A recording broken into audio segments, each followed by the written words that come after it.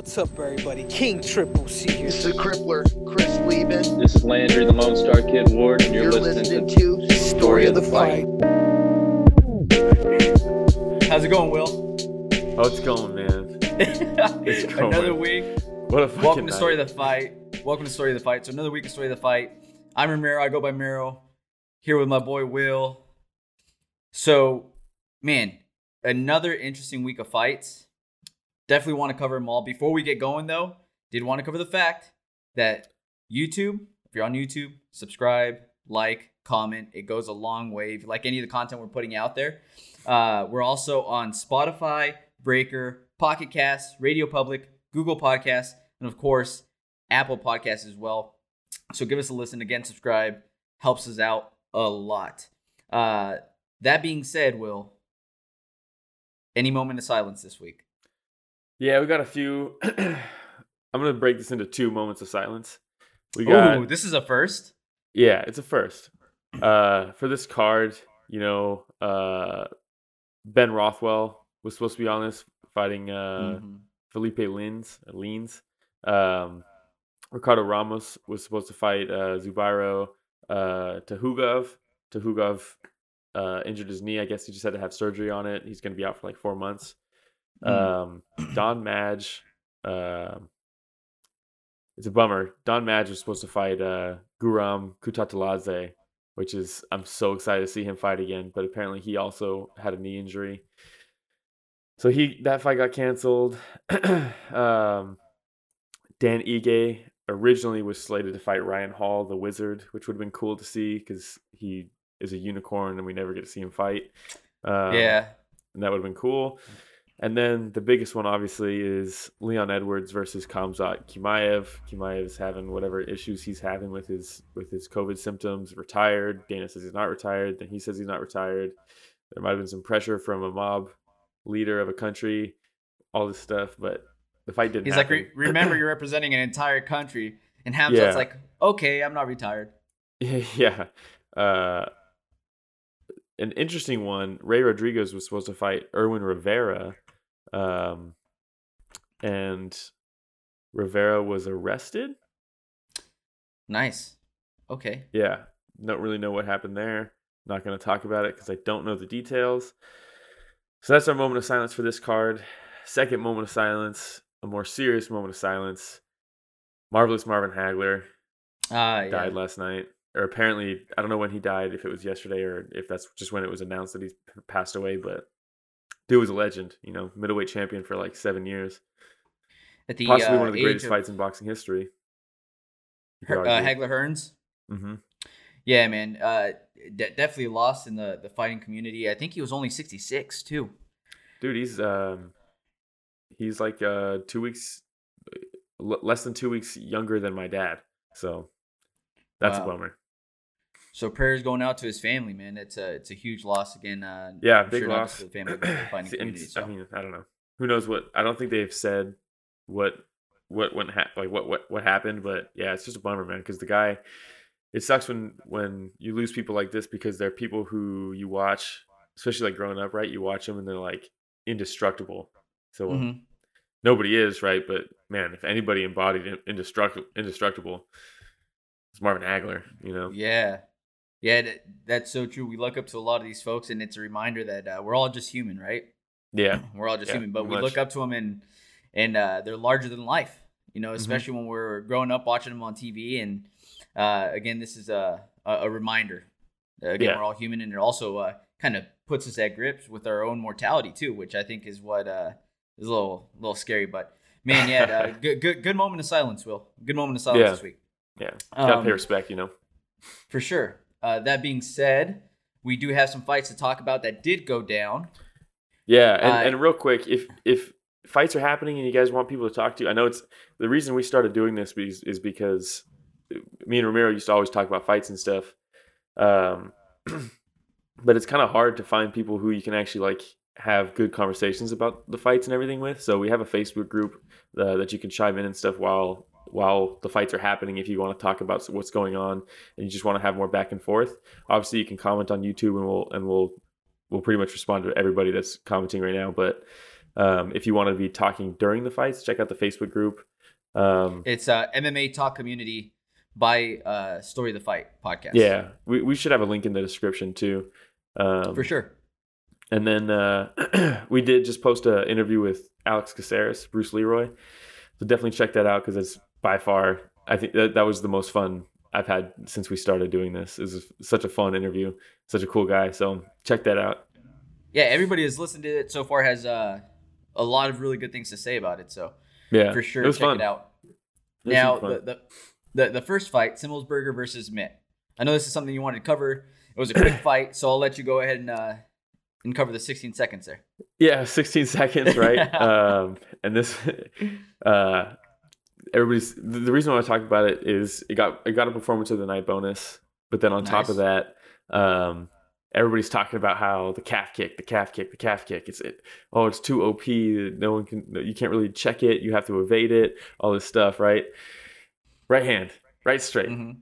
Jason Witt got a little careless with the calf kick that he threw, and as he timed it so perfectly. As soon as he kind of leaned back a little bit, didn't have his guard up, threw the kick, popped him, dropped him. That's a wrap. So not much to talk about in that fight, but if you can time the calf kick, I mean, it's different, right? Because when it's really effective is when people like to talk about how your combo is like a sentence, right? And your strikes are like your vocabulary, right? The more complex your vocabulary is, the more complex your striking is, that all that kind of stuff. You punctuate the sentence, so your period or your exclamation point or whatever is your low kick, right? You do a crazy combo, leg kick, you're out. And that's like perfect. If you can do that for every exchange, you're phenomenal, right? You might go down as the greatest of all time, but you don't want to throw it lazy. And that's kind of what happened here. You want to mask it with some punches maybe, or maybe time it a little bit better. Yeah, there wasn't any feints or anything leading him into the calf kick, so he definitely ended up paying for it. The only person that I can think of that probably wouldn't have to come in with combos or anything like that would probably be like Edson Barbosa. Yeah. Because it's so fast. But other than that, man, yeah, you're absolutely right. You got to try to mask it somehow. Yeah, you don't throw it out there as a feeler because, man, you watch some of the gnarliest knockdowns in MMA history are from people timing leg kicks. So you gotta be careful. Can't just so throw not it out much there. on that fight. Yeah, not much. The next one, Hack Prass versus Garcia, also known as Slim Gastelum. By the way, did you hear Brendan Fitzgerald when he called him Gastelum? Did he really? Dude, so he's going, and I swear to God, like the entire time, Hack Prass walking out, I was like, dude, this is a Slim Gastelum, and he looks just like Calvin Gastelum. Yeah. And I wasn't the only one that was thinking that, obviously, because I want to say it was in the middle of the first round, and he goes, Gastelum's been getting these kicks in early in this first round. And I was just like, way. Did you really? I swear. Literally called him Gastelum. Yeah. So I was like, did I get this right? Or was he talking about Gastelum earlier and I missed that? You know what I mean? But no. And then later on, I see Justin Gaethje post something that says he really called him Gastelum right now. So that's fantastic. So funny. But man, it was a fun fight. This is a fun fight. And this is, again, commentary. Not the biggest. This. I actually really like Bisping as a commentator. And actually, honestly, dude, outside of Dan Hardy, rest in peace. He didn't die, but he's not working with the UFC anymore. But I really like Dan Hardy's commentary. But Fitzgerald, dude, I really like Fitzgerald in the booth. That guy is so professional, man. Yep. And I feel like you need somebody, at least one of the three needs to be very professional, because they get so chummy, right? We talk about it all the time, but just a couple boys talking about some fights in front of thousands of fans. You hear at the end of this fight, Bisping's like, "Yeah, I don't see how this could be anything but a 30-27 hack press." I was like, "In what way did hack press win the first round? There's no way." And I'm glad the judges gave it to Garcia. I think or not gave it, but gave the first round at least. First right? round. But as soon as hack press is crafty, man. He's so crafty. Once he starts seeing the holes, it's almost I don't want to give him too much credit and say he kind of took the first round off to get reads.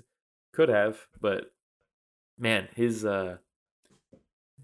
wherewithal and his combos and mixing with the body and going back up to the head and just finding all these holes and putting together these lengthy combos, dude. Once he's on, man, certain fighters get in that flow state, right? And it's like you cannot stop them. You have to do something to like earn the respect back and get them out of that flow state.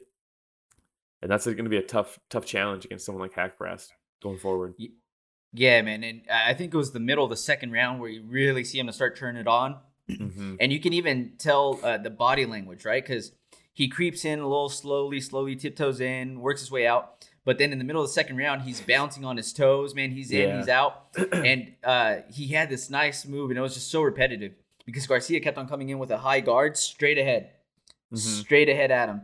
So Hackbrass would step in, lead left, straight, or lead left elbow, and then hop back.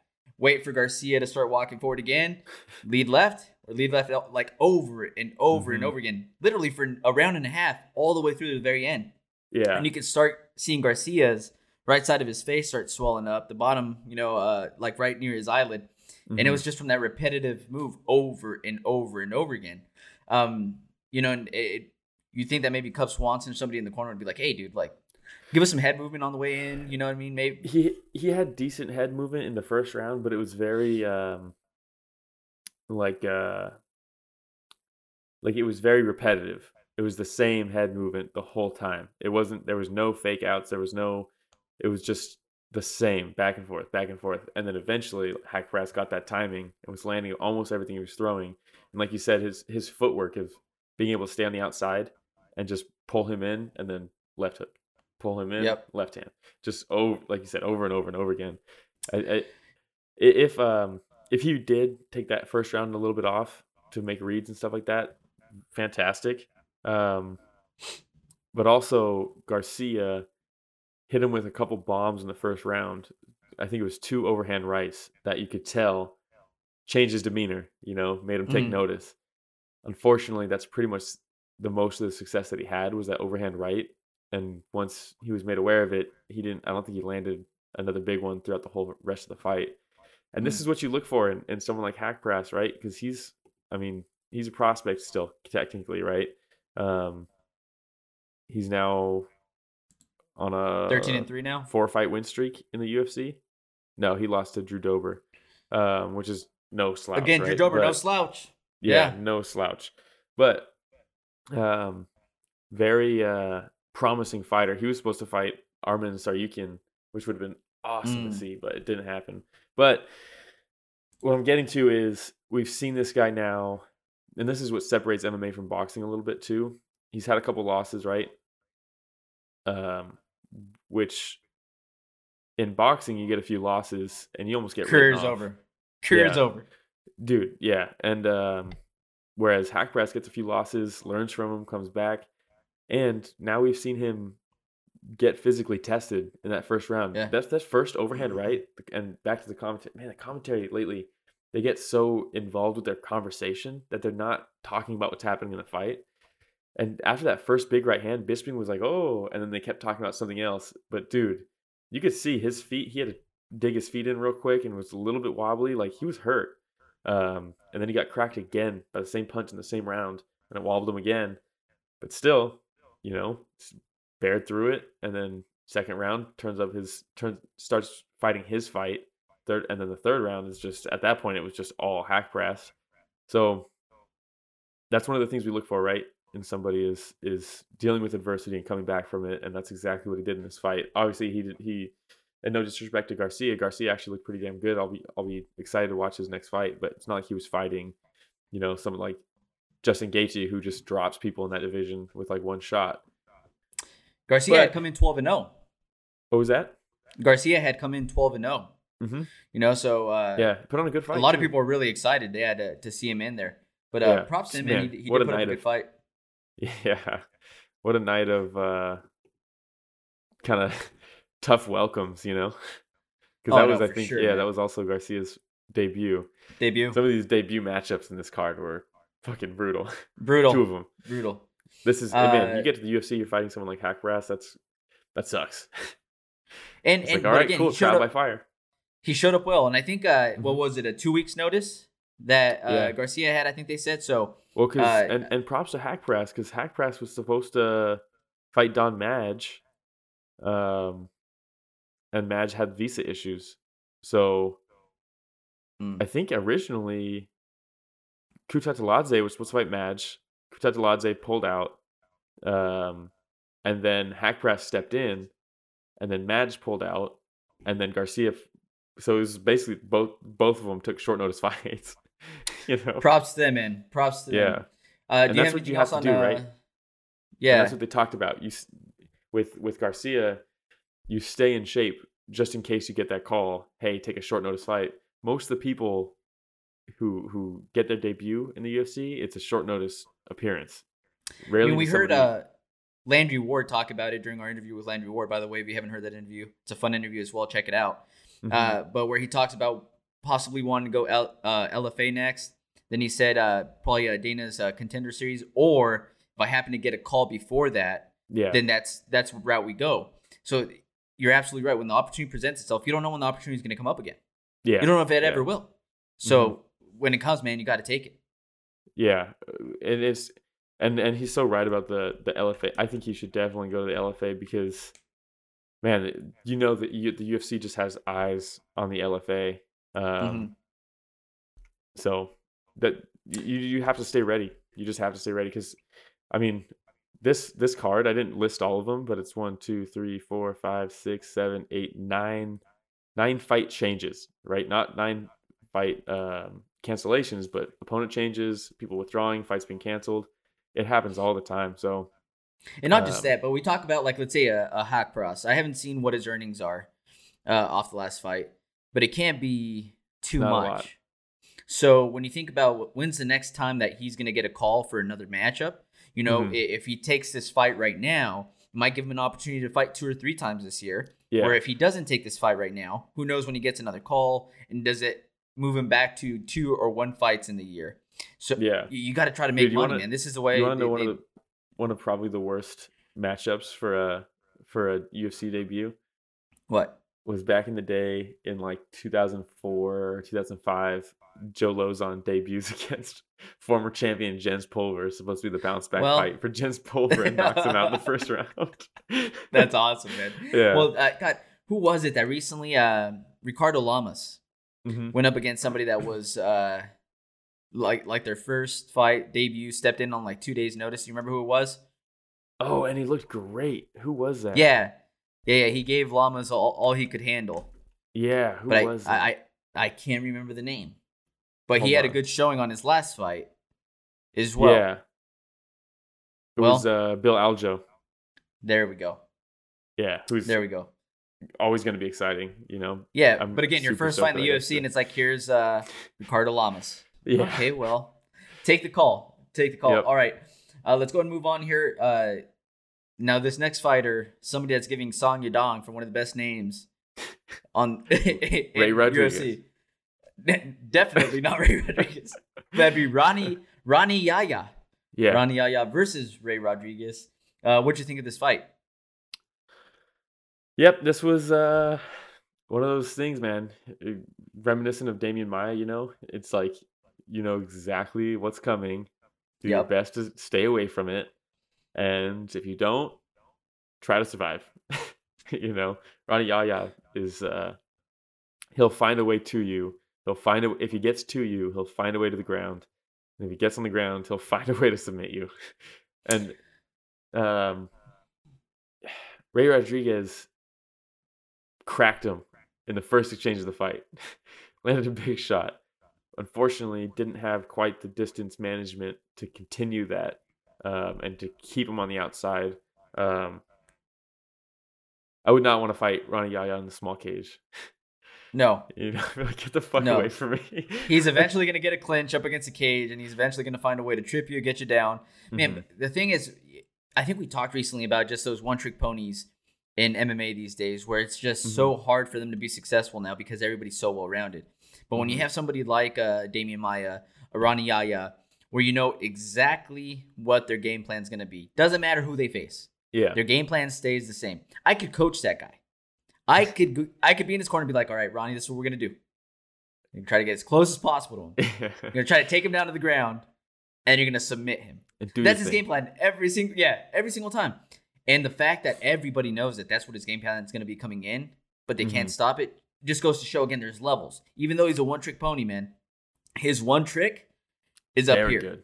Very good. So you got the same props to Ronnie same Yahya. head and arm choke as Islam Makhachev. Oh yeah. Just from half guard. Yep. You know. Yep. That's gonna be, again. There's levels. Yeah. Exactly. No, not everybody's gonna be able to pull that off. Yeah, man. So you know what? I might just try to be a coach. I'm gonna try to pick up Ronnie Yahya. I'm gonna try to pick up. Let's see if Habib wants to come back, and I'll just tell him, dude, just wrestle. And you got this, Habib. Hey, go out there, show some hands, get a takedown, and then wrestle him. Yeah, smash him. No, so you talk about boxing and how a couple wins isn't the end of the world for somebody in the MMA world. And I have a perfect example a couple losses, sorry. And you have Jan Blachowicz. That's a perfect example of somebody that would have been written off in boxing, and here in MMA is now the light heavyweight world champion. Yeah. With the Polish power. Polish power. All right. And do you also, have anything else on Ronnie Yahya? Yeah. Is it 21 now submissions in the UFC? A ridiculous amount. I mean, no, you look at his don't think in the UFC. Just in MMA. If you look at his last, dude, if we go past his list of his recent wins, you got Ray Rodriguez, arm triangle, right? Head and arm choke. Yeah. His last win was Luke Sanders, heel hook. Then Russell Dwayne, I don't know how to say that last name. Sorry, dude. Arm triangle. Henry Briones, Kimura. And then a decision against Michinori Tanaka. Then an arm triangle choke against Matthew Lopez. You think he likes that arm Bedford. What was that? I said, you think he likes that arm triangle choke? I know, right? He's got a north-south choke. Very rare.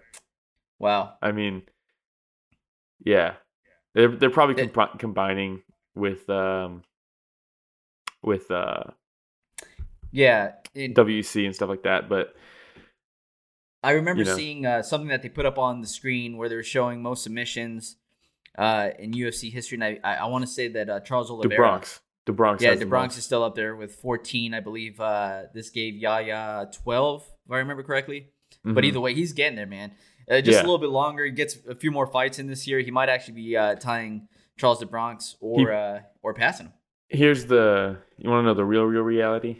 He probably will, because the real reality.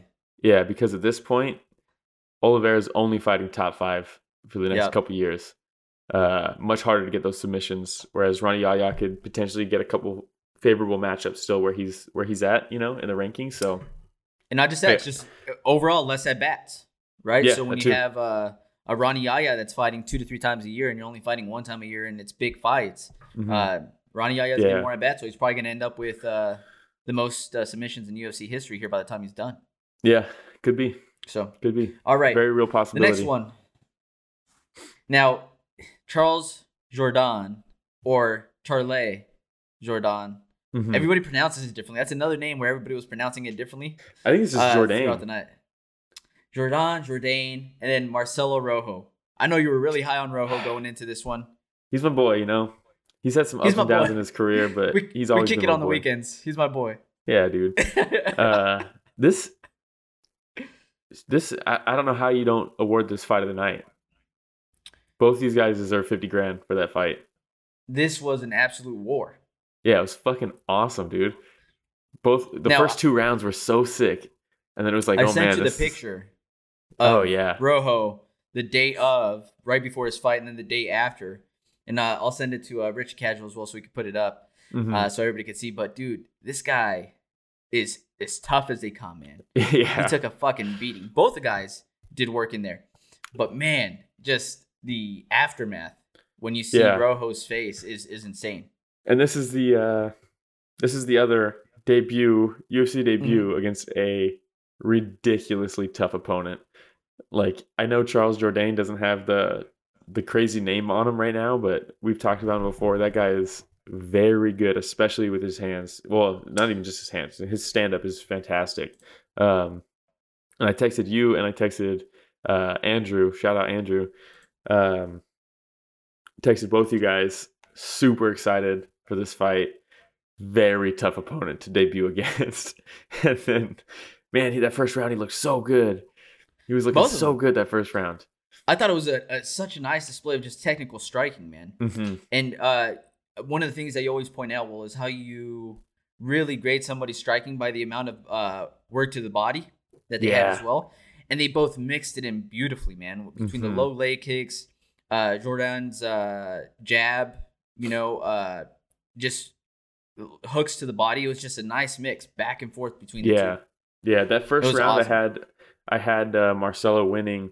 It was one of those rounds where Jourdain was showing him more tools, but he was landing the more effective strikes and he was landing the more damaging strikes in the first round. Second round, Jourdain started kind of making a little bit more headway with with all his tools, because he's out there throwing switch high kicks, like roundhouse kicks, body kicks. He's going everywhere with everything. But it was close. It was still. I still thought it was a close round. Yeah, and props to Jourdain's coaches, because they were telling him, man, you could be down 2-0. This could be him. He could have won those first two rounds. And you hear in the corner, he said, I'm going to finish him this round. I was like, so fuck. Sick. I'm getting goosebumps right now. Yeah, I'm getting goosebumps. Dude. And that third round, fucking hell, dude. Jourdain is... If he's continuing, and I'm sure he is, because the not glaring hole, but definitely his weakness is his grappling, right? That's his strongest suit. It's clearly his striking. And his fight IQ, honestly, is fantastic. Just fantastic. He goes out there in a fight where potentially he's down 2 rounds, needs a finish, and just puts in the work to go for it. Just absolutely relentless in that third round. It was fucking crazy. I was exhausted just watching, because I'll be honest, I was watching this fight and I like Charles Jourdain, but I was really, really rooting for Marcelo. And so going into that third, I was like, I hope he's 2 rounds up, even though I had it 1-1. And I was like, maybe he'll put it together here. And throughout the whole round, I was just like, survive just in case those first two. And it was exhausting, even just watching somebody hoping that they get out of that round. Dude, just no room. Absolutely zero room. And maybe one of the coolest ground and pound moves I've seen since Pride. Off the cage? Yeah. Showtime awesome. Ground and pound? Yeah, dude. It was like Anthony Pettis mixed with fucking Shogun, dude. It was so sick. It was fantastic. But again, Rojo displayed just like ultimate toughness, man. There was a few times where he took a few shots and I was just like, oh, that's got to be it. I was like, well, no, he's still firing back. He's still surviving. Not just that, but talking to the ref. Did you see that? When he was up against the cage on his back, I'm good. Eating shots. He was like, I'm fine. Just like, this is my fucking debut. Do not take this from me, Oh, what a savage, man. What a savage. What a great fight. You also heard Jourdain's corner yell out, you got to finish him. Mm-hmm. And I just love it when you hear something yelled out of the corner and then the fighter, like, because Jourdain, it's like, he was like, fuck, they're right. And he just, gotta go another for it. gear. And he just continues emptying the tank, everything he has, emptying the tank, man. And then finally that last body shot that Rojo took, and he just collapsed after that. I was like, oh, man. He just took so much damage there. So much damage. It was brutal.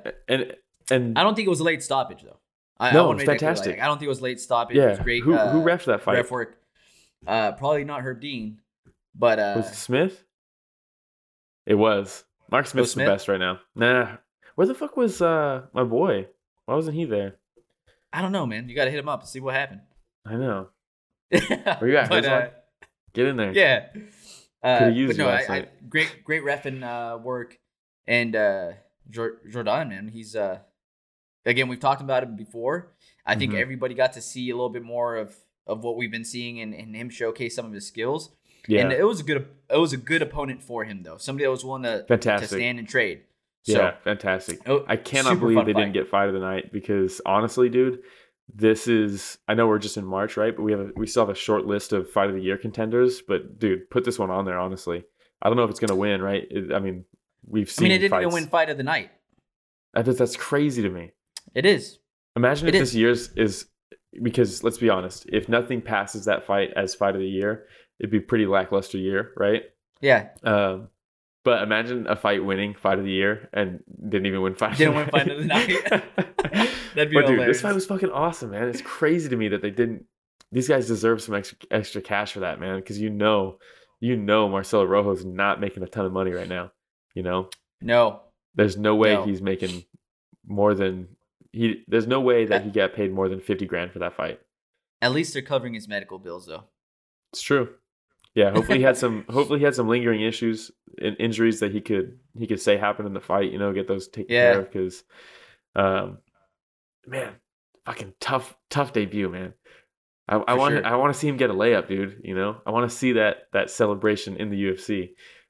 The T-Rex celebration. Yeah, the Velociraptors. Fucking it's so sick, dude. All right, man. So we'll move on to the next fight here. Hill versus Yoder. This is a rematch. Now, going into this, the commentators were like, we're talking to Yoder, and Yoder said it's night and day, her skill set from the first time they fought to right now. And in my head, I was like, yeah. Very apparent. But you know who else has also improved a lot? Hill. She's improved She's so fantastic, much. Man. She's so underrated. Yeah. She went into this fight, I think, ranked 12th. And taking a look at the division, I still think she should be ranked higher than a lot of those girls. But Angela Hill is legit, man. Yeah. She's no joke. So going into this fight, I figured this should be somewhat of a layup for Angela Hill. And dude, her unorthodox movement, so good. And her timing, dude. She disrupts her own timing, so you can't ever really get a read on her. She's doing a really good job. This is the best I had seen her look in a long time. And I'm glad somebody called it out, but I want to say it was Fitzgerald or maybe it was Bisping. They're like, that was very Dominic Cruz-esque. Because I was thinking that the entire time when she was like down, up, like left, right, like. Oh, she's trained a lot with Dominic shots Cruz. From different angles. Yeah, so dude, she looked fantastic. Yeah. And dude, some Yoder, of those, when she, I think it was the end of the second round. It might have been in the third round when she was trying to go for the finish with those knees to the body up against the cage. Oh, I was like, gnarly. What the fuck? And props to Yoder, bro. Those were heavy, dude. And it was just repeatedly. She just fucking. Well, so it was brutal. In that second too, where Hill came in with a straight left to the liver. Mm-hmm. And you see Yoder kind of like hunch over a little bit, elbow drops, just trying to protect it. And that's why she was, And so she went back again to the body with another punch. You saw her do it again up against the cage. So she was like, all right, let me get some of these Muay Thai knees in real quick. It was probably like 3 or 4 straight before Yoder's like, all right, I'm going to eat this one, but let me catch one of these and at least drop and then take you down, Yeah. Well, she was just putting so much into it, man. And even Bisping said, he's like, she maybe went a little too hard with those knees trying to go for the finish, but I'll be honest, I would have done the same thing in that position. Because you have someone covering up who's clearly just hurt him to the body, and you just want to rip it and just get the finish, but couldn't get it, unfortunately. But man, what a dominant performance. Super dominant performance. But this was another fun fight. I was I love this division. Looking through a couple of the MMA pages, and like we mentioned earlier, MMA Talk Community by Story of the Fight on Facebook. But there's another one I was on, and somebody was like, dude, this card's going to suck. This card was so stacked. It doesn't have any big name fighters. Except for Edwards. And I was like, man, but... So I went on there and I just responded. And I was like, dude, Manel Cap's on there. We got Ige on there. Started, bro. Angela Hill's on there. Like, it just had... Darren the Dentist. So many good fights. Eric Anders. Yeah, it was a great card. There were so many good fighters on the card. And I'm just like, dude, why don't people appreciate... If there's no Conor McGregor, if there's no Izzy, if there's no John Jones on top, they're like, I don't know about this card, man. I know. This card was stacked. It's such a fun card. And it delivered. Overall, it delivered. Yeah. Man, there was a couple of letdowns, right? But overall, the card was fantastic. Yeah, dude, there was a certain point where this card just started rolling through. And it was like, all right, on to the next one. Let's keep it going. And props to the UFC for not having me wait fucking 30 minutes between the fight when one was over early. I know. Like, seriously, this is how it should be. Yeah. Let's get the fighters ready. Fights Also, over early. I like the main card starting at 5 in the past over here in California. I like that more than 7. I'm an early. In the future I like waking up early. I like falling asleep. You know? Yeah, except for last night. I stayed up later, but I mean, no, but yeah, you know what I mean. I like it when it starts at 5. It feels good. Same here. All right, the next fight. This is probably one of the ones that you say was somewhat of a letdown. While it was going though, this fight was swinging and banging, clicking and clacking all the way through. Eric Anders versus Darren Stewart. So on my picks for the night, by the way, my picks, I probably finished 50-50. Not the best night in picks, but I had picked your boy Eric Anders for this fight. Mm-hmm. I know there's some folks that are high on Darren Stewart. I'm not saying he's not good, but I still think that he hasn't reached that next level. Yeah. You know what I mean? So Eric Anders is one of those power punchers that I figured was going to be able to hurt Darren Stewart and hurt him early. So like it started happening, and I was like, dude, I envisioned this. Yeah. You know, just like Holly told Susie, he's like, I had a dream about this. Yeah. And then unfortunately got stopped early. Dude, back-to-back cards is crazy for illegal knees to stop fights.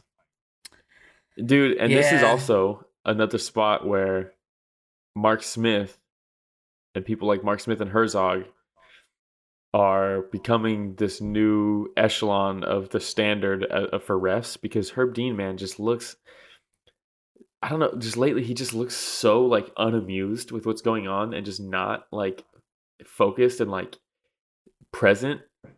Like, I get it's not his job to tell Eric Anders that, hey, his knee's down, right? But he should have. When someone's going in on a kill like that, this is way more excusable than the Piotr Jan one. Way more, because dude, he was trying to get the finish. It was like 30 seconds of him just putting a beat down on somebody, trying to get a finish. He has that tunnel vision, I'm sure, of just hit this guy as many times as I can, as hard as I can with whatever's going to work. His knee's down. And there was a part before that. There was a part right before that where Darren's knee was down, and it looked like he was about to knee him, and then he didn't. And then he got up, hit him a couple more times, dropped to a knee. It looked like he was going to do it, and then he did it. Herb should have been recognizing that and been saying, hey, because his job is not to let the fight play out, right? His job is to protect the fighters. So I'm not saying he should have warned Eric Anders so that he didn't throw the illegal knee and didn't get DQ'd. He should have said, don't throw, hey, he's down. No knees, he's down, to protect fucking Stewart. Yeah. You know, absolutely. So, and quite honestly, this fight probably could have been stopped a little bit earlier too, because probably Anders landed a left right to temple. Yeah. And this was after Stewart had already stood back up once and survived the first barrage, but then he dropped him again, and when he dropped him, he fell into the turtle position. Yeah. And he could have stopped it, yeah. He could have stopped it because he didn't get on his back. He didn't try to pull him in his guard. He didn't do anything other than just turtle up and try to cover his head. Anders jumps on the side and starts trying to hit him from the side. And that's a point where you see that body language and you say, okay, this fighter's probably not going to recover from this and stop the fight at that point, right? It's all in hindsight, but. And then, it's even better in hindsight. Let's just change the rule. Yep. Let's just let these fucking knees happen, because he's fine. Aljamain Sterling is fine right now. It's not like these knees and these kicks to the ground are killing people and doing this crazy damage. Let's just let it happen. You know what Stewart is probably going to have more long-term damage from is going to be from him in the turtle position, taking 5 to 6 fists to the temple in a row, than the one knee that, by the way, was partially blocked. Yeah, partially blocked, right? But still, partially blocked. It's still fucked, you know? Oh, for sure. But when you take a look at the knee that Aljo took, that was a clean knee to the temple. Yeah, and you even see Aljo's head like bounce it was definitely back worse. Like a bobblehead. But what sucks even more, and this isn't the greatest point to die on, right? But if this were Pride, that's a highlight reel win for Eric Anders. Pride never died, dude. Pride never die. I still watch highlights and fights of Shogun landing these crazy soccer kicks, all these knees to the ground, Randleman kneeing people in the head on the ground from the north-south, right, or the sprawl position. And they're fucking awesome highlights. And all those guys are fine. I mean, Shogun, their careers didn't end in... Shogun's still doing the damn thing. Yeah. So it sucks because why are we okay with wheel kicks and flying knees on people shooting takedowns and all these crazy, crazy brutal strikes? Oh, but once the knee's down, too dangerous. Get the fuck out of here with that, dude. That's a fantastic win for Eric Anders. He broke the rules. It shouldn't be a win. The rules are the rules. But that's a highlight reel knockout, in my opinion. You know, it sucks. Yep. But you could argue, right, that Darren Stewart is a highlight reel knockout because Darren Stewart was on his knee knowing I can't get kneed here, and that's why he was there. Exactly. But that shouldn't be part of the game. Stewart probably wouldn't have put himself in that position. He was fucked up. He probably still would have, but... Well, the thing is that when he got in that position, he stayed in that position for an extended period of time, because you even see Anders kind of like hesitate a little bit, and then he's like, I'm going to knee him. And he kneed him. Yeah. Where like Stewart probably thought, let me stall a little bit here, right? Let me put my hand up because I'll be able to block a couple of these punches at least. Yeah. And try to gather myself again. You know what? You know what we were robbed of last night? What is that? Because of this rule set? When Jourdain jumped off the cage to hop around him and then land that hammer fist, he could have jumped on the cage because he was this close to stomping his face when he landed. Imagine if that was the finish. Imagine if he jumped off the cage and fucking head stomped him and that was the finish. Bro, what are we doing here? Why don't we want that? That's fucking awesome. That would have went down as one of the greatest finishes of the UFC history if that was allowed. It would have been fucking insane. But whatever. All right, man. Do we have anything else on that one? Did you see Piotr Jan's tweet about the fight? Oh no, what did it say? Because Eric Anders, after Piotr Jan kneed Aljamain Sterling, he tweeted, "Jan playing by pride rules." This is the pettiest thing. This Piotr No Mercy Jan needs to be switched to Petty Piotr Jan, because he went back and retweeted that with a facepalm when Eric Anders kneed Darren Stewart. Nice. It's so petty, dude. Petty Piotr Jan. Yeah, that's awesome. I'm gonna call him that from now on. All right, so the next one, Mateus Nicolau versus your boy Manel Kape. This dude, by the way, messed up my parlay. Your parlay was fucked regardless. Thanks, Martinez. We'll cover that one later. Yeah. But yeah. Manel Kape, dude. Hold on. He's got the skill sets. Hold on. Before, I don't want to... let me go first on this one. All right. Fuck this fight. And fuck all these fans who are saying, I feel like this fight was more Manel versus Kape. And he's really fighting himself and he really needs to do more and all this stuff. What the fuck fight were you watching? He lost the first round. The narrative going into this fight is he lost his first fight against a very tough opponent because he was complacent with his striking and his volume wasn't there, right? He was coasting a little bit because in his mind, he was dodging pretty much everything that was coming his way and landing his pot shots. Problem is, he wasn't very active on the offense. He was very much countering the whole time. Never got a finish. Go to the aggressor, right? He learns from that.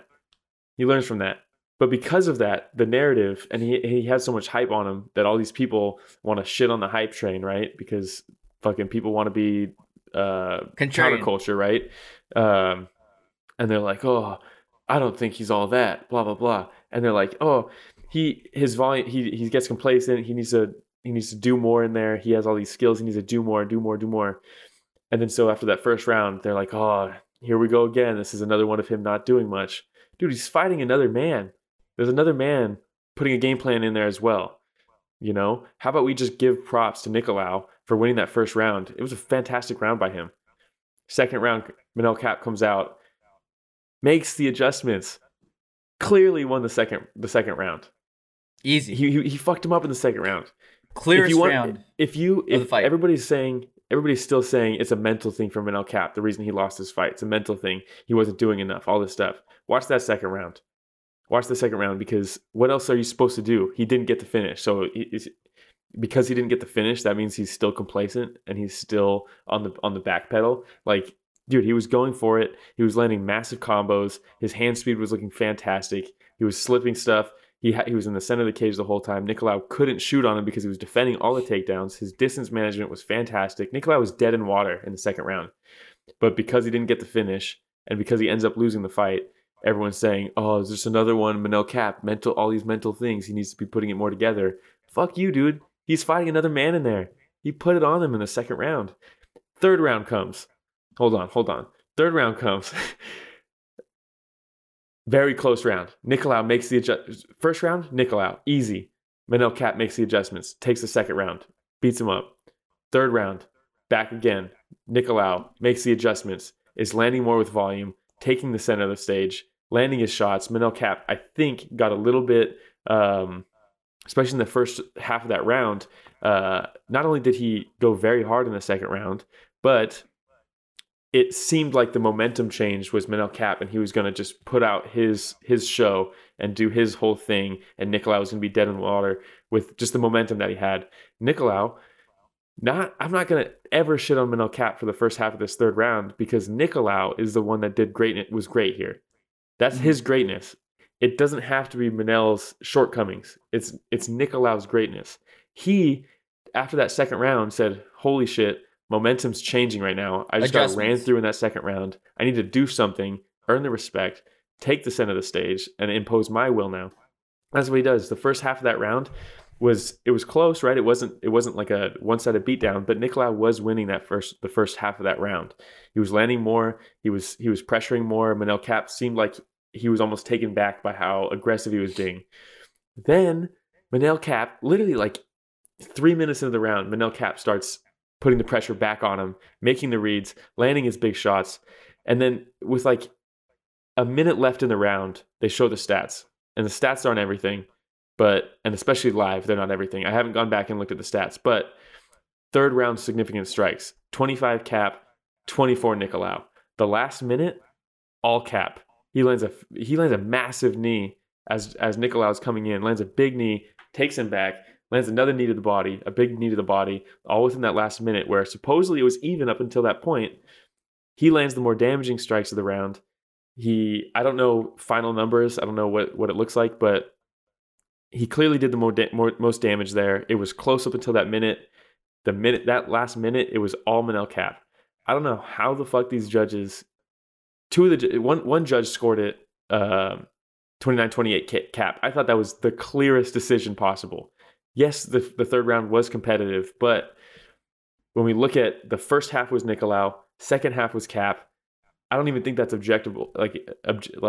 I think that's so cut and dry. And then we look at the big knee at the end. It was the biggest strike of the whole round, arguably the whole fight.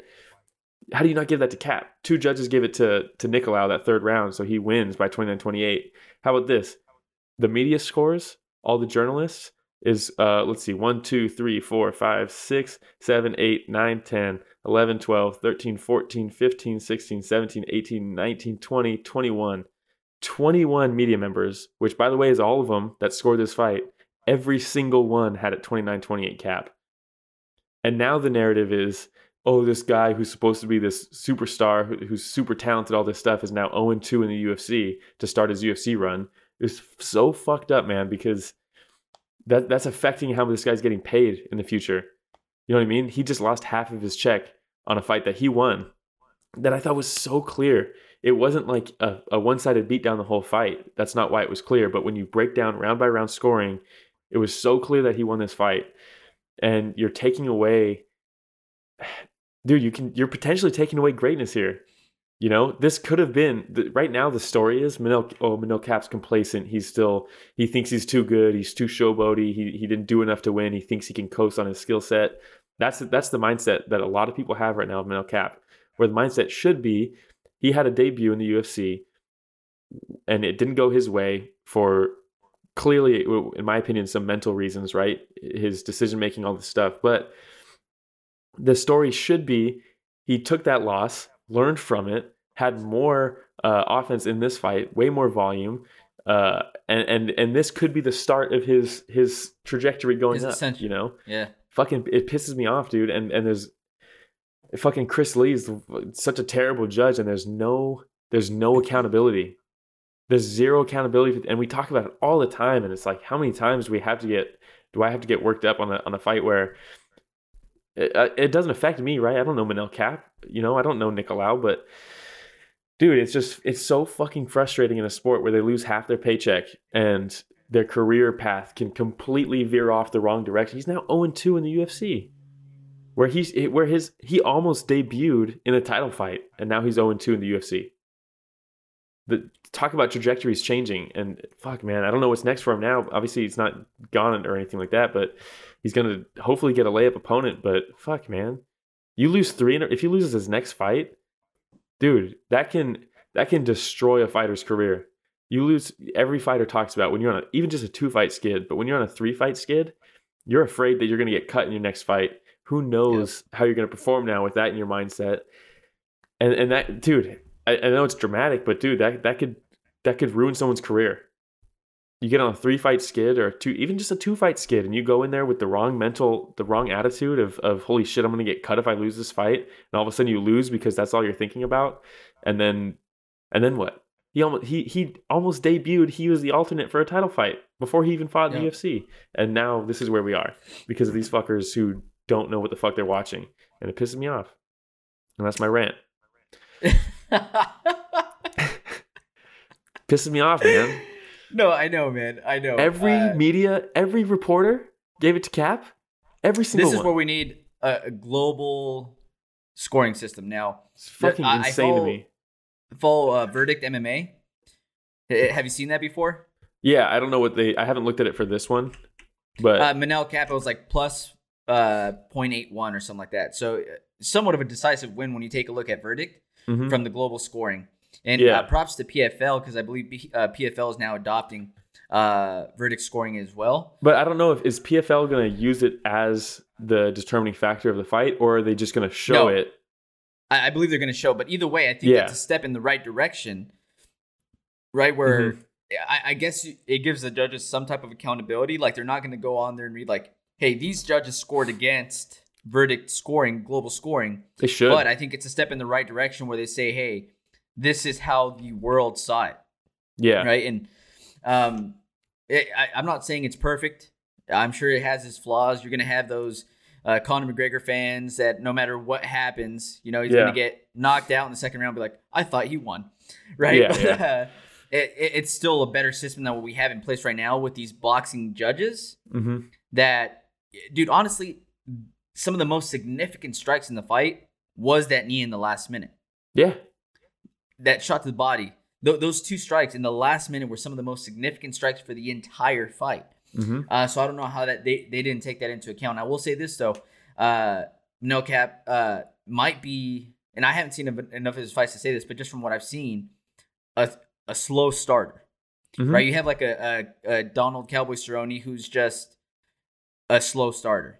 Yeah. Is that something that you've seen from Cop? Yeah, because his fights? His strike, he's such a good counter striker, and he's so elusive, and he's so aware of his strikes coming his way that I think it's similar to someone like Mayweather. Obviously, I'm not comparing him to Mayweather as far as skill level, but where Mayweather loses pretty much the first 3 rounds of every single one of his fights because he's taking it all in, adjusting, and figuring out what he needs to be doing. And that's kind of similar to what Manel Cap does.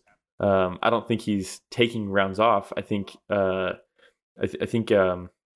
he's pickier on he's his a little shots. bit. He's definitely a little bit of a slow starter, and Nicolau took advantage of that with his grappling in that first round.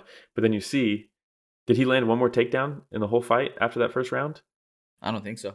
Yeah, so I mean, you cannot throw rounds away, and I'm not saying that's what he does. Especially when it's only 3 rounds. It does seem like he's usually spends the first round making reads more so than anything.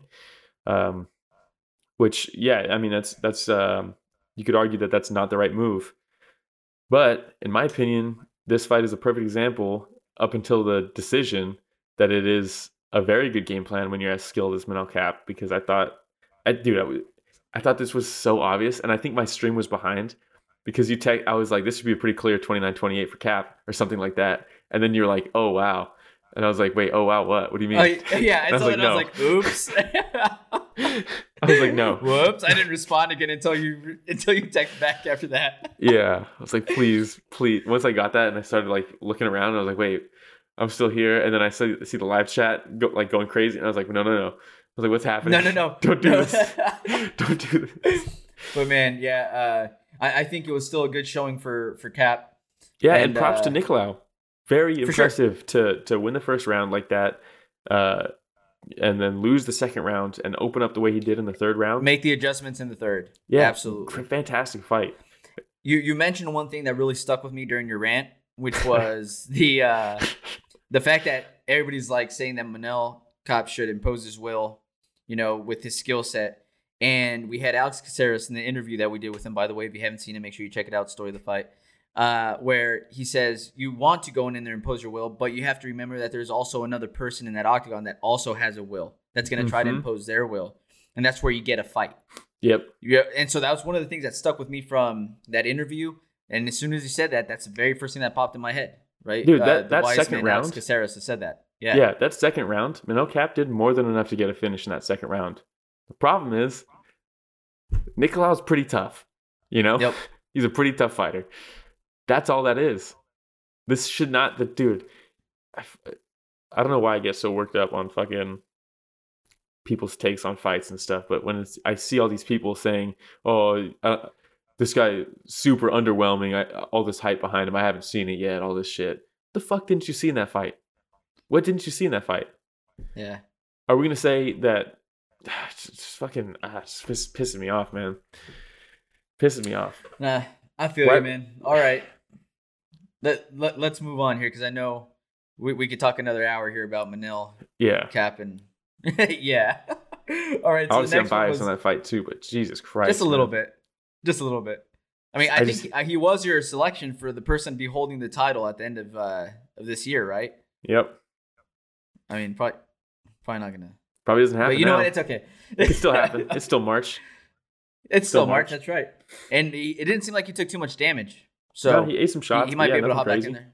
I don't think he's ever rocked. So the next fight, Jonathan Martinez versus Davey Grant.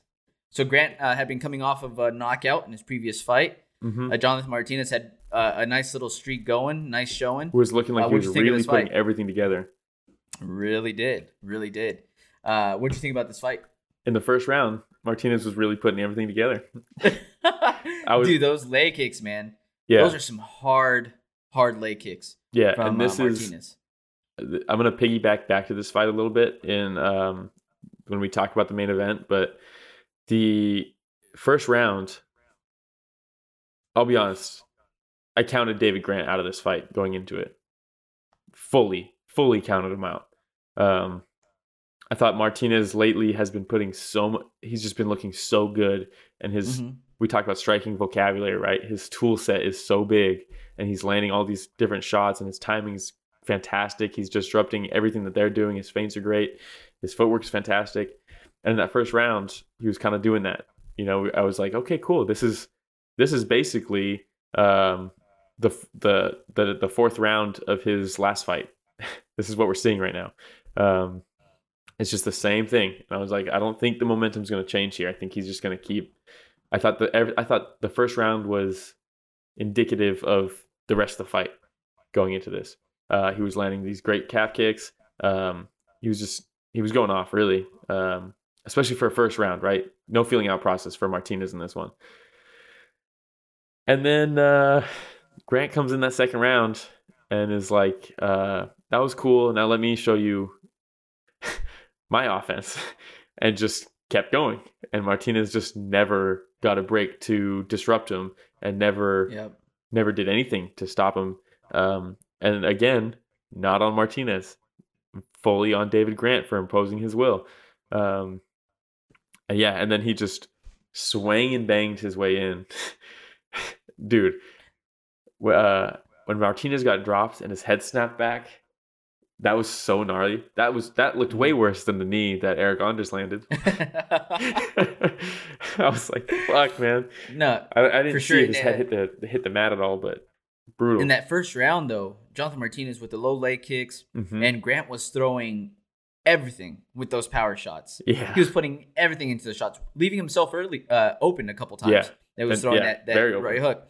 And in that first where Martinez caught him with a counter and dropped Grant, right? He wasn't hurt, but he dropped him. Yeah. And I said, okay, well, it looks like Martinez will be able to pick him apart here the rest of the fight. But dude, with the amount of power that he was putting into every one of those shots, all it took was just one shot. And we saw it. So I don't think this is a huge knock on Jonathan Martinez. It just shows Davey Grant is very tough. Yeah. And dude's got power. And it's one of those fights where, hands. Yeah, if you're going in to fight David Grant, you cannot let him get rolling because you may think, oh, he's throwing all these power shots. I'm seeing them coming from a mile away. I can evade them. I can pick them apart and stuff. But you have to keep picking them apart. You have to disrupt it because eventually he'll start finding his range with those strikes. It goes for every fight, every strike, right? If you're real quick and you're straight on everything and you're not wasting any energy and you're not even you're not throwing with power, you're just snapping everything, right? You could be, at the beginning, you're finding your range. Eventually, if you continue to be allowed to throw these strikes, eventually you will find your range. And this is kind of what happened, right? He didn't give Martinez a chance to disrupt him in that second round.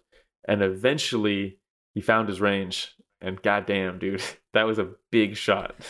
Very big shot. That was a big shot. And you could tell right away because after Martinez fell and his body was like horizontal to where Grant was. And he did that thing with his eyes where he looks over and he has like that oh shit look on his face, like he's about to just drop a hammer on me. Yeah. And you know at that point in time, he's telling his body, like, block, dude, move, do something. And there's nothing happening other than like slow motion, like, ah, shit. So it was over, man. It was a good stoppage. And props to Davey Grant for really showing up. Martinez going into this was one of the biggest favorites of the night. I think he was a plus 300. Yeah, makes sense, man, because he's been looking really good. For sure. Didn't make sense to Davey Grant. Somebody didn't tell me he was supposed to lose this fight. I know. Because he came out with a knockout, so props to Davey Grant, man. I'd like to see what his leg looks like today. Probably gnarly. Dude, it's probably not ankle, great. Yeah. Did you see the ankle? Can't be good. Even the camera at the end, when they're announcing the winners and they move the camera down, I was like, well, that's purple and swollen. Yeah. It's not supposed to look that way. All right, man. That's probably black right now. Oh, for sure. For sure. Just like Rojo's face. Because, dude, he had bruises all over it. Again, we'll post that picture. So, Dan Ige versus Gavin Tucker. 50K, baby. Dude, I'm a big Ige fan. By the way, so yesterday, I've never done DraftKings with MMA. Yeah. I've done, like, Sportsbook is where I usually go and play some bets. The people that don't want to take your money, they take my money all the time. Yeah. And like I said, I had a parlay going in this and didn't finish up too well, thanks to Cop. But either way, would have lost Martinez. But I did. You can blame Chris Lee for that. Yeah, thanks, Chris Lee. Where you go through and you pick like 6 fighters, and based off of like takedowns, strikes, whether they win or not, whether it's a knockout, submission, like you get points based off that. So I went through and did that. Won some cash doing that. So I might just try the DraftKings thing going forward. But Dan Ige on there was one of the highest scores for the night, just based off the fact that it was quick fight, knockout. Dude, what is it, 100% striking accuracy? Yeah. Yeah, exactly. 1 for 1, baby. And no, but dude, it's one of those cases where Gavin Tucker goes in and says, I'll eat one of yours to land one of mine. And he did, and he was like, "Oh, like that's a lot to chew." Yeah, and props to Gavin Tucker for taking the fight on short notice, and props to Ige for allowing it and making the adjustment, because Gavin Tucker, I don't know if you've seen his fights or Ryan Hall's fights, but 2 very different fighters to game plan for. Ryan Hall, it's stay the fuck away from me, and Gavin Tucker, it's let's swing and bang. So props to Ige for even taking the short notice fight also. I feel like everybody gives props to the fighter who steps in on short notice, but we need to remember that the guy who's... Ige could very easily say, nah. Dude, I don't know I wonder if Ryan Hall refunded him for the seminars, because he bought the Ryan Hall Jiu-Jitsu DVDs. In preparation for their fight, Ige did. Ige, no shit. Yeah, that's fantastic. Well, that's probably why at the end of the fight, during his interview, he's like, "I feel like I've improved not just in my striking, but on my overall game." Yeah. So thank you, Ryan Hall, for helping him improve in his jiu-jitsu game as well. And dude, you hear about side note, but you hear Corey Sandhagen talking about how Ryan Hall, as of late, is probably the biggest influence on his growth as a fighter. And he's like, dude, that guy, he said he feels like he dumbs himself down in like interviews and podcasts and stuff like that. Even though he comes across very smart and articulate when it comes to jiu-jitsu, he's like, I think he holds back and stuff like that, because when you're training with him and you're one-on-one with him, it's like you're like taken aback by like how much he understands just everything as far as positioning and like what to do next and how what his options are, what can I do to take away those options, and just so he's a master. So he probably did learn some from those seminars. The he DVDs. Probably did. Ryan Hall, man, I just want to see him fight. I know. I just want to see him fight, man. It's just, how long has it been? How long must I wait? God, geez. All right. Well, there's not much else to cover on this. It was a quick fight. I think this was a 19-second knockout. 22. It didn't seem that long. It didn't seem like that long, but it was also because Bisping, and this is also part of why I love I'm really starting to like Fitzgerald. And DC and Bisping. He's like, our clocks are pretty accurate. I like to think. They're like not even listening to him. And it's like, dude, he's the play-by-play. You guys are just supposed to be bouncing off what he says. Even Bisping was like, shut up, Fitzgerald. Like on one of those fights, and I was just like, what is going on right now? But they kept counting in the replay, and they're like, guys, the replay didn't start at the beginning of the fight. Why are you counting? No, you can see the clock behind him. Where DC was like, 1, 2, and then Bisping's like, that's slow motion, DC. And I was just like, what is going on? Yeah, what the fuck is happening? All right, so the next fight, Ryan Spann versus Misha Cirkunov. Mm-hmm. Ryan Spann's a killer, dude. Yeah, he really is. And it sucks because I feel like when someone loses to Johnny Walker, it shouldn't count as a loss. It should count as a loss, but it shouldn't drop their cred. You know what I mean? Because dude, there's shit flying all over the place, you know. And he had him hurt, you know. And Johnny Walker just has that crazy power and just is so wild that like you're gonna get hit with something, you know. But yep. So Spann in his last 10 fights has won 9 out of his last 10, man. That's what I mean, Spann's right? So real deal. Other than that Johnny Walker fight where he was about to win before he got caught, you know, he's looked fantastic. And it sucks because you look at some of the canceled fights on his list: Jimmy Crute, OSP, Paul Craig. These are fights that if they had happened and he won, he's in a very different place right now in his career. Yep. So I like his call out. He called out the winner of Jimmy Crute. Who's Jimmy Crute fighting? He's fighting. Who the hell does he have? Anthony Smith. So that's a great call out for him. That's a very good call out. Yeah, I think he should. I don't know, Jimmy Crute's on that trajectory right now, but Ryan Spann's legit, man. He's got crazy power too, especially the second one that dropped Cirkunov. That second one barely even got him. Yep. Brush the side of the head. Yeah. Yep. Still dropped him. He's got good power. Yeah. I mean, this was another quick fight. Minute and 11 seconds into the first round. So we didn't see a lot from Misha Cirkunov either. Mm-hmm. No, but great job to Ryan Spann for doing what he had to do. And you hear about after the fact. Very little to no damage. Yeah, and you hear about after the fact. This fight was scheduled originally for last year, and Cirkunov got injured, and they tried to rebook it, and Ryan Spann had to pull out, and they never talked about why, and he never said why. He said he was dealing with something, it's personal. And in the interviews after this fight, he was asked a few times, and he was like, "I'm not going to get into it." And I think the last thing he said about it was, "I just have a lot to fight for." I was like, "Fuck, man." I just want to see him do well. Seems like a good dude. Yeah, you know? for sure. Hopefully we see him back in there very soon. Very experienced still. It's his 25th fight. Yeah. He's done some work in the octagon, man. All right. Yeah, he's legit, man. I like him a lot. The next one here, man, Leon Edwards. Moving into the main event. Bilal Muhammad. Yeah. Remember the name. I really like Bilal Muhammad. Name. Not creepy. But dude, I really like Bilal Muhammad a lot. Wait, what? Bilal Muhammad, I really like him a lot. Same. Seems like a good dude. Even outside the octagon, it just seems like somebody that's having fun. Kind of goofy. You see why he's goofy. I said he looks super goofy walking into the octagon. I think I texted you that. That smile he does. Glasses on that are kind of crooked. Yeah, the hoodie on, and the video he posted of how Tony Ferguson trains is hilarious. But man, he's going up against Leon Edwards. I had still picked Bilal Muhammad going into this because of the 200-something day layoff that Leon Edwards had. Yeah. But very quickly, you got a reminder of why Leon how good Leon Edwards one of the top fighters in the world. Very good. His straight punches are fucking brutal. His 1-2. Yep. His 1-2 and his high kicks.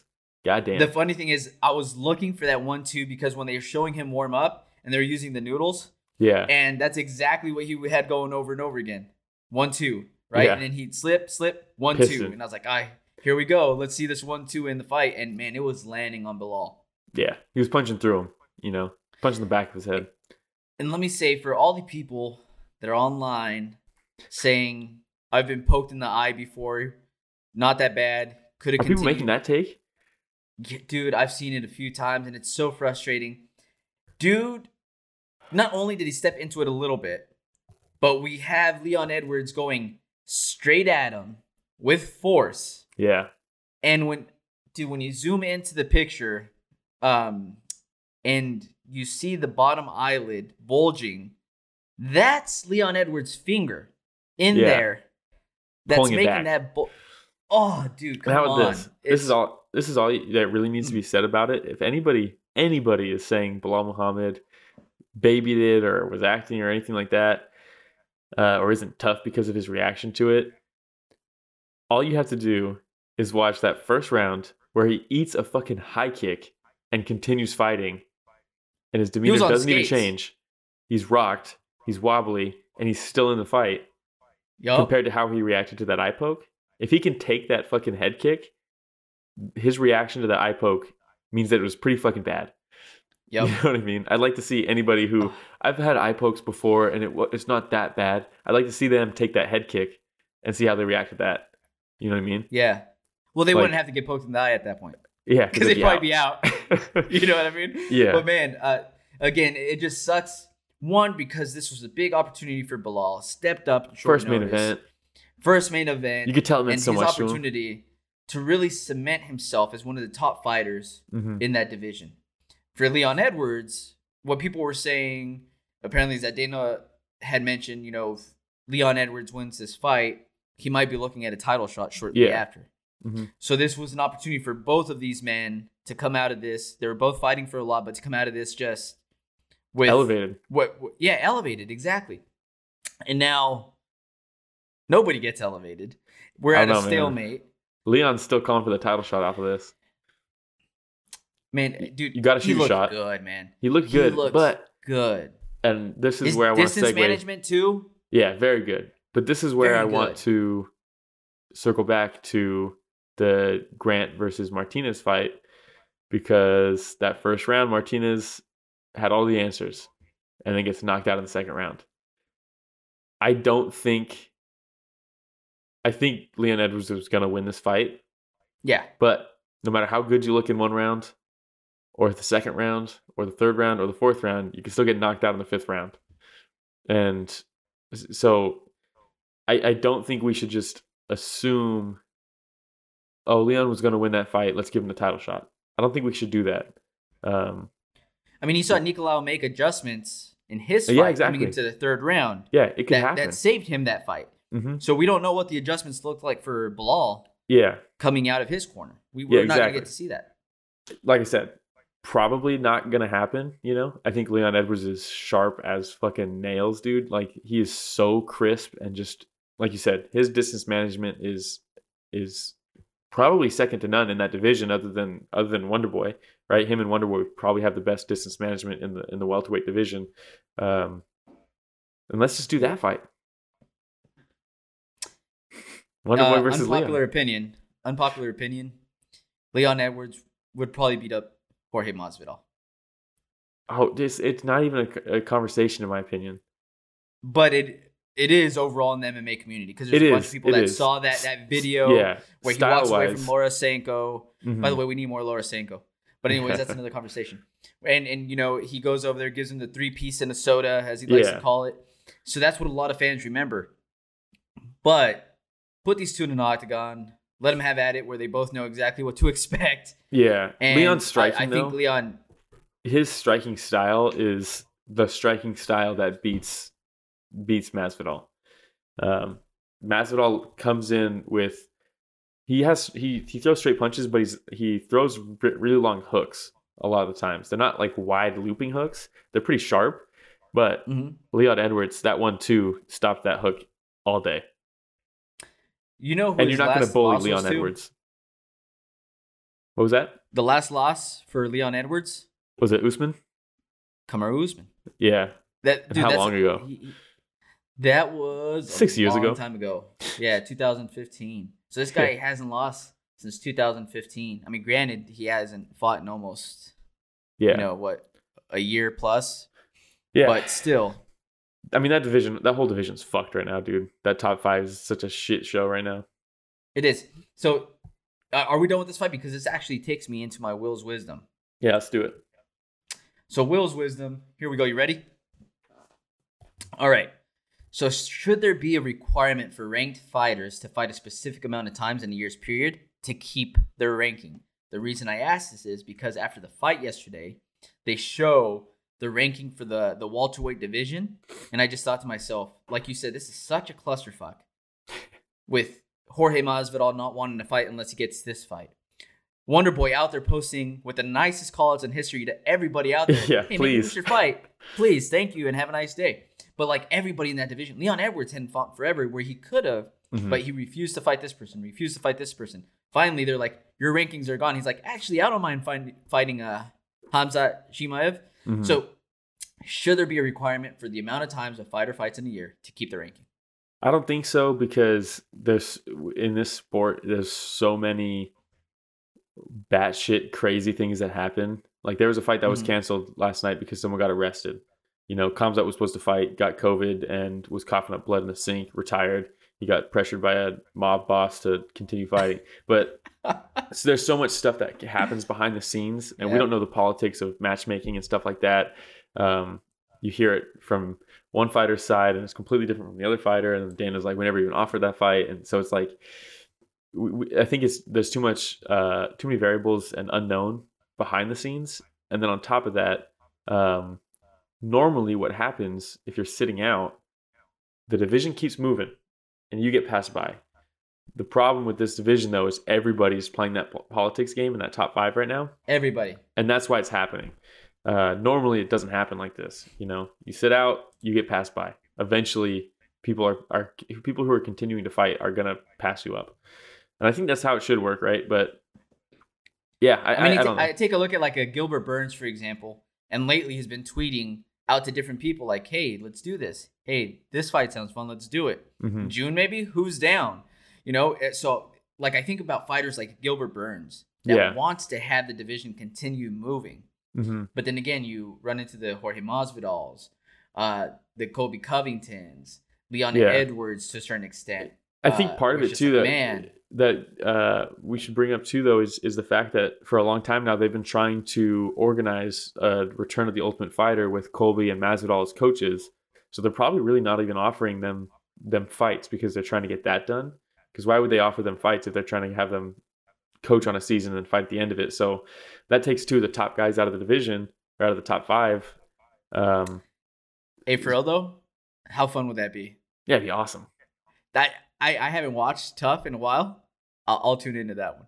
Yeah, it'd be fun. It'd be a shit show. I think we'll get another classic, like Can't Let You Get Close to Me. Chael Sonnen and Vanderlei Silva. Yeah. Dude, but also one of the best moments on Tough ever. Yeah, Masvidal versus Colby stylistically is a fantastic fight. Mm-hmm. It's a great fight. I'd love to see it. Let's get Wonder Boy a title shot, and then Leon Edwards can go put boxing gloves on and never poke somebody in the eye again. So, on that note, last night's nasty eye poke is a reminder that there is a problem.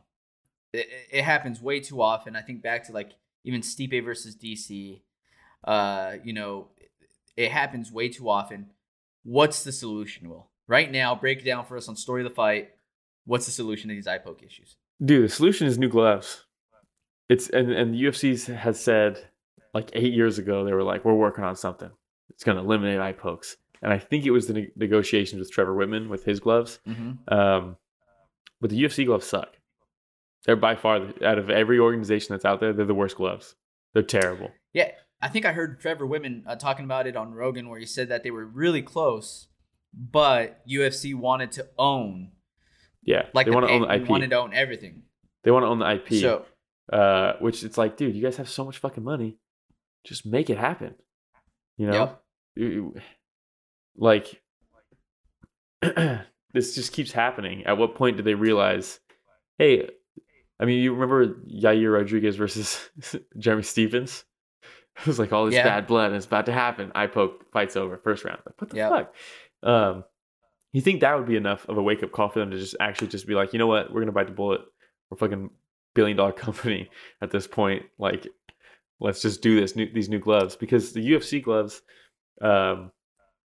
they're designed almost for grapplers more so than for strikers. So when you're in the glove and you go like a limp hand, it's pulling your hand open.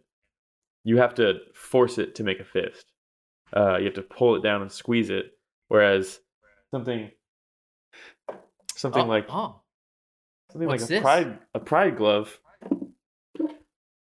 You see, even with this plastic, it's already starting to kind of curve, you know? Yeah. And when it's on your hand, it already curves your hand like this.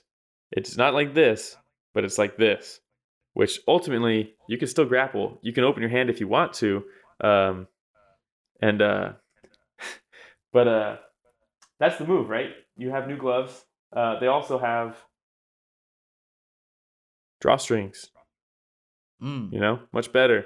Not just the wristband, because it pulls it into you so that you don't have to force it to close. Dude, people talk about just wearing the UFC gloves. Your hands get sore just wearing them because you're constantly having to pull your fingers in. That's the solution. Trevor Whitman. If you haven't watched the Trevor Whitman on Joe Rogan podcast where they go over his gloves, and even just the foam that's inside it, it's crazy. Yeah. The foam itself is insane. They use the shittiest material ever for the UFC gloves. It's like, just fucking bite the bullet. Your sport will be better because of it. What are we waiting for? And that's what I'm thinking. It's for the betterment of the sport. Yeah. Right? Like, at what point do these egos get set aside and say, well, we got to own everything? Yeah. We bought out, this, we bought out that. We have to own everything and just say, well, this is for the betterment of the sport. We're going to have less fights like this main event that's over in the first round. We don't get to see a finish on it. A lot of what ifs left over because a lot of fans disappointed. Absolutely. Hey, so I think about Richie Cadwell. Did you watch any fights last night? None. No UFC fights. I was in a fight event of my own. What fight event? Like, are we talking? Hey man, we had commentary. We had a 8-man bracket. We're going to the finish. Smash Bros. Super Smash Bros. All right, well, not the fight I was thinking, but I think about like a Richard Casual, for example, that's watching fighting. And let's say I pull Richard Casual and call him over and say, hey, let's watch these fights, man, this main event. You got Leon Edwards. He's had a long hiatus against an up-and-coming fighter, Bilal Muhammad. This should be a lot of fun. Both of them are extremely high energy. First round, eye poke, done. I know. Do you think Richard Casual going forward is going to say, hey, let me watch the next one? I know. Let me see who gets kind of whack. Let me see who gets kneed illegally next time. Or let me see who gets eye poked again next time. Like, especially it's gonna. Yeah, especially when it happens in the main event like this, and that people are so focused on main event of the card instead of the whole card. It's like a lot of people don't even watch the prelims. They just jump in towards the main fight, and all they're waiting for is that main event. Everything else is just kind of like a bonus. And it's like, then you build up all the way to it, and then this happens, and you're like, very anticlimactic. Yeah. All right. Last one, not as serious, but have you seen the PFL's ref cam? No, I haven't. No? Okay, well then we can't answer this one because I was going to say, should UFC adopt the PFL ref cam? I have seen the Pride and the Ryzen ref cams. Okay, so it's like a little camera. They wear it right here on the side, right? Should the UFC adopt this? Yes. Yes. So you like the ref cam? 100%. If only for it. I don't think we even need to cut to it during the fight. If only for the finishes. Yep. It makes the finishes, because we're watching it as a sport, right? And that's great and that's awesome. And we see the finish, it's great. When you cut to the ref cam in Pride and someone gets dropped and the corners, the ref's in the corner on the far side, and he like runs over there and like dives in, dude, that is a level of intensity that you can only get with that camera. Yeah. So if only for the replay of knockouts and finishes of the ref running over and stopping the fight, that alone is worth it. I don't need it to be a part of the live feed or like ever cut to the ref camera during the fight. But for finishes, shit's awesome. By the way, I think it was Chris Taglioni against Mitt, where Mitt got dropped, and he jumps on top of him and he goes, no, and he said no. I don't know how many times, and I felt like he was getting scolded by his dad at that point. I know. It was so funny. But man, that's all I got for Will's wisdom. Nice. Do you have anything else for this week? Not for this week. Next I know week we got some fights coming up next week, right? We got our boy Kevin Holland main eventing. A real fight this time. Sanctioned fight. Allegedly. But dude, allegedly. Gregor Gillespie versus Brad Riddell as the co-main. Is this going to be the first fight Gillespie has since his gnarly knockout? Mm-hmm. So he's taking some time. And he always kind of does in between fights. And I really like Brad Riddell. He'd rather be fishing. This is a very hard fight for Riddell. Oh, you're buying Taito Iwasa. Yeah, Bam. Max Griffin's fighting. I hope Taito Iwasa gets another win, because whenever he wins, he goes hard that following night, and it's always gold the next day, man. I know. Always fucking gold the next day. Adrian Yanez is fighting too. I like him a lot. Trevin Giles, I'm a fan of. Leonardo Santos, Grant Dawson. Yeah, it's a good card. I really like it. It's a fun one. Nice. I'm excited. So there's a lot of good fights coming up this next week. That main card, the main event, should be a banger for sure, man. Yeah, they've been talking a lot of trash going back and forth. On top of that, on what is it? Is it March 20th? Yeah. Let's see. I think on March 20th. We got March 21st. Ryzen is coming back. Ooh. And that's exciting. March 21st, Ryzen. We also have one championship that's going to be having an event here pretty soon as well. And I think that's going to be Mighty Mouse is on that card. Eddie Alvarez is on that card. So there's a lot of good fights coming up.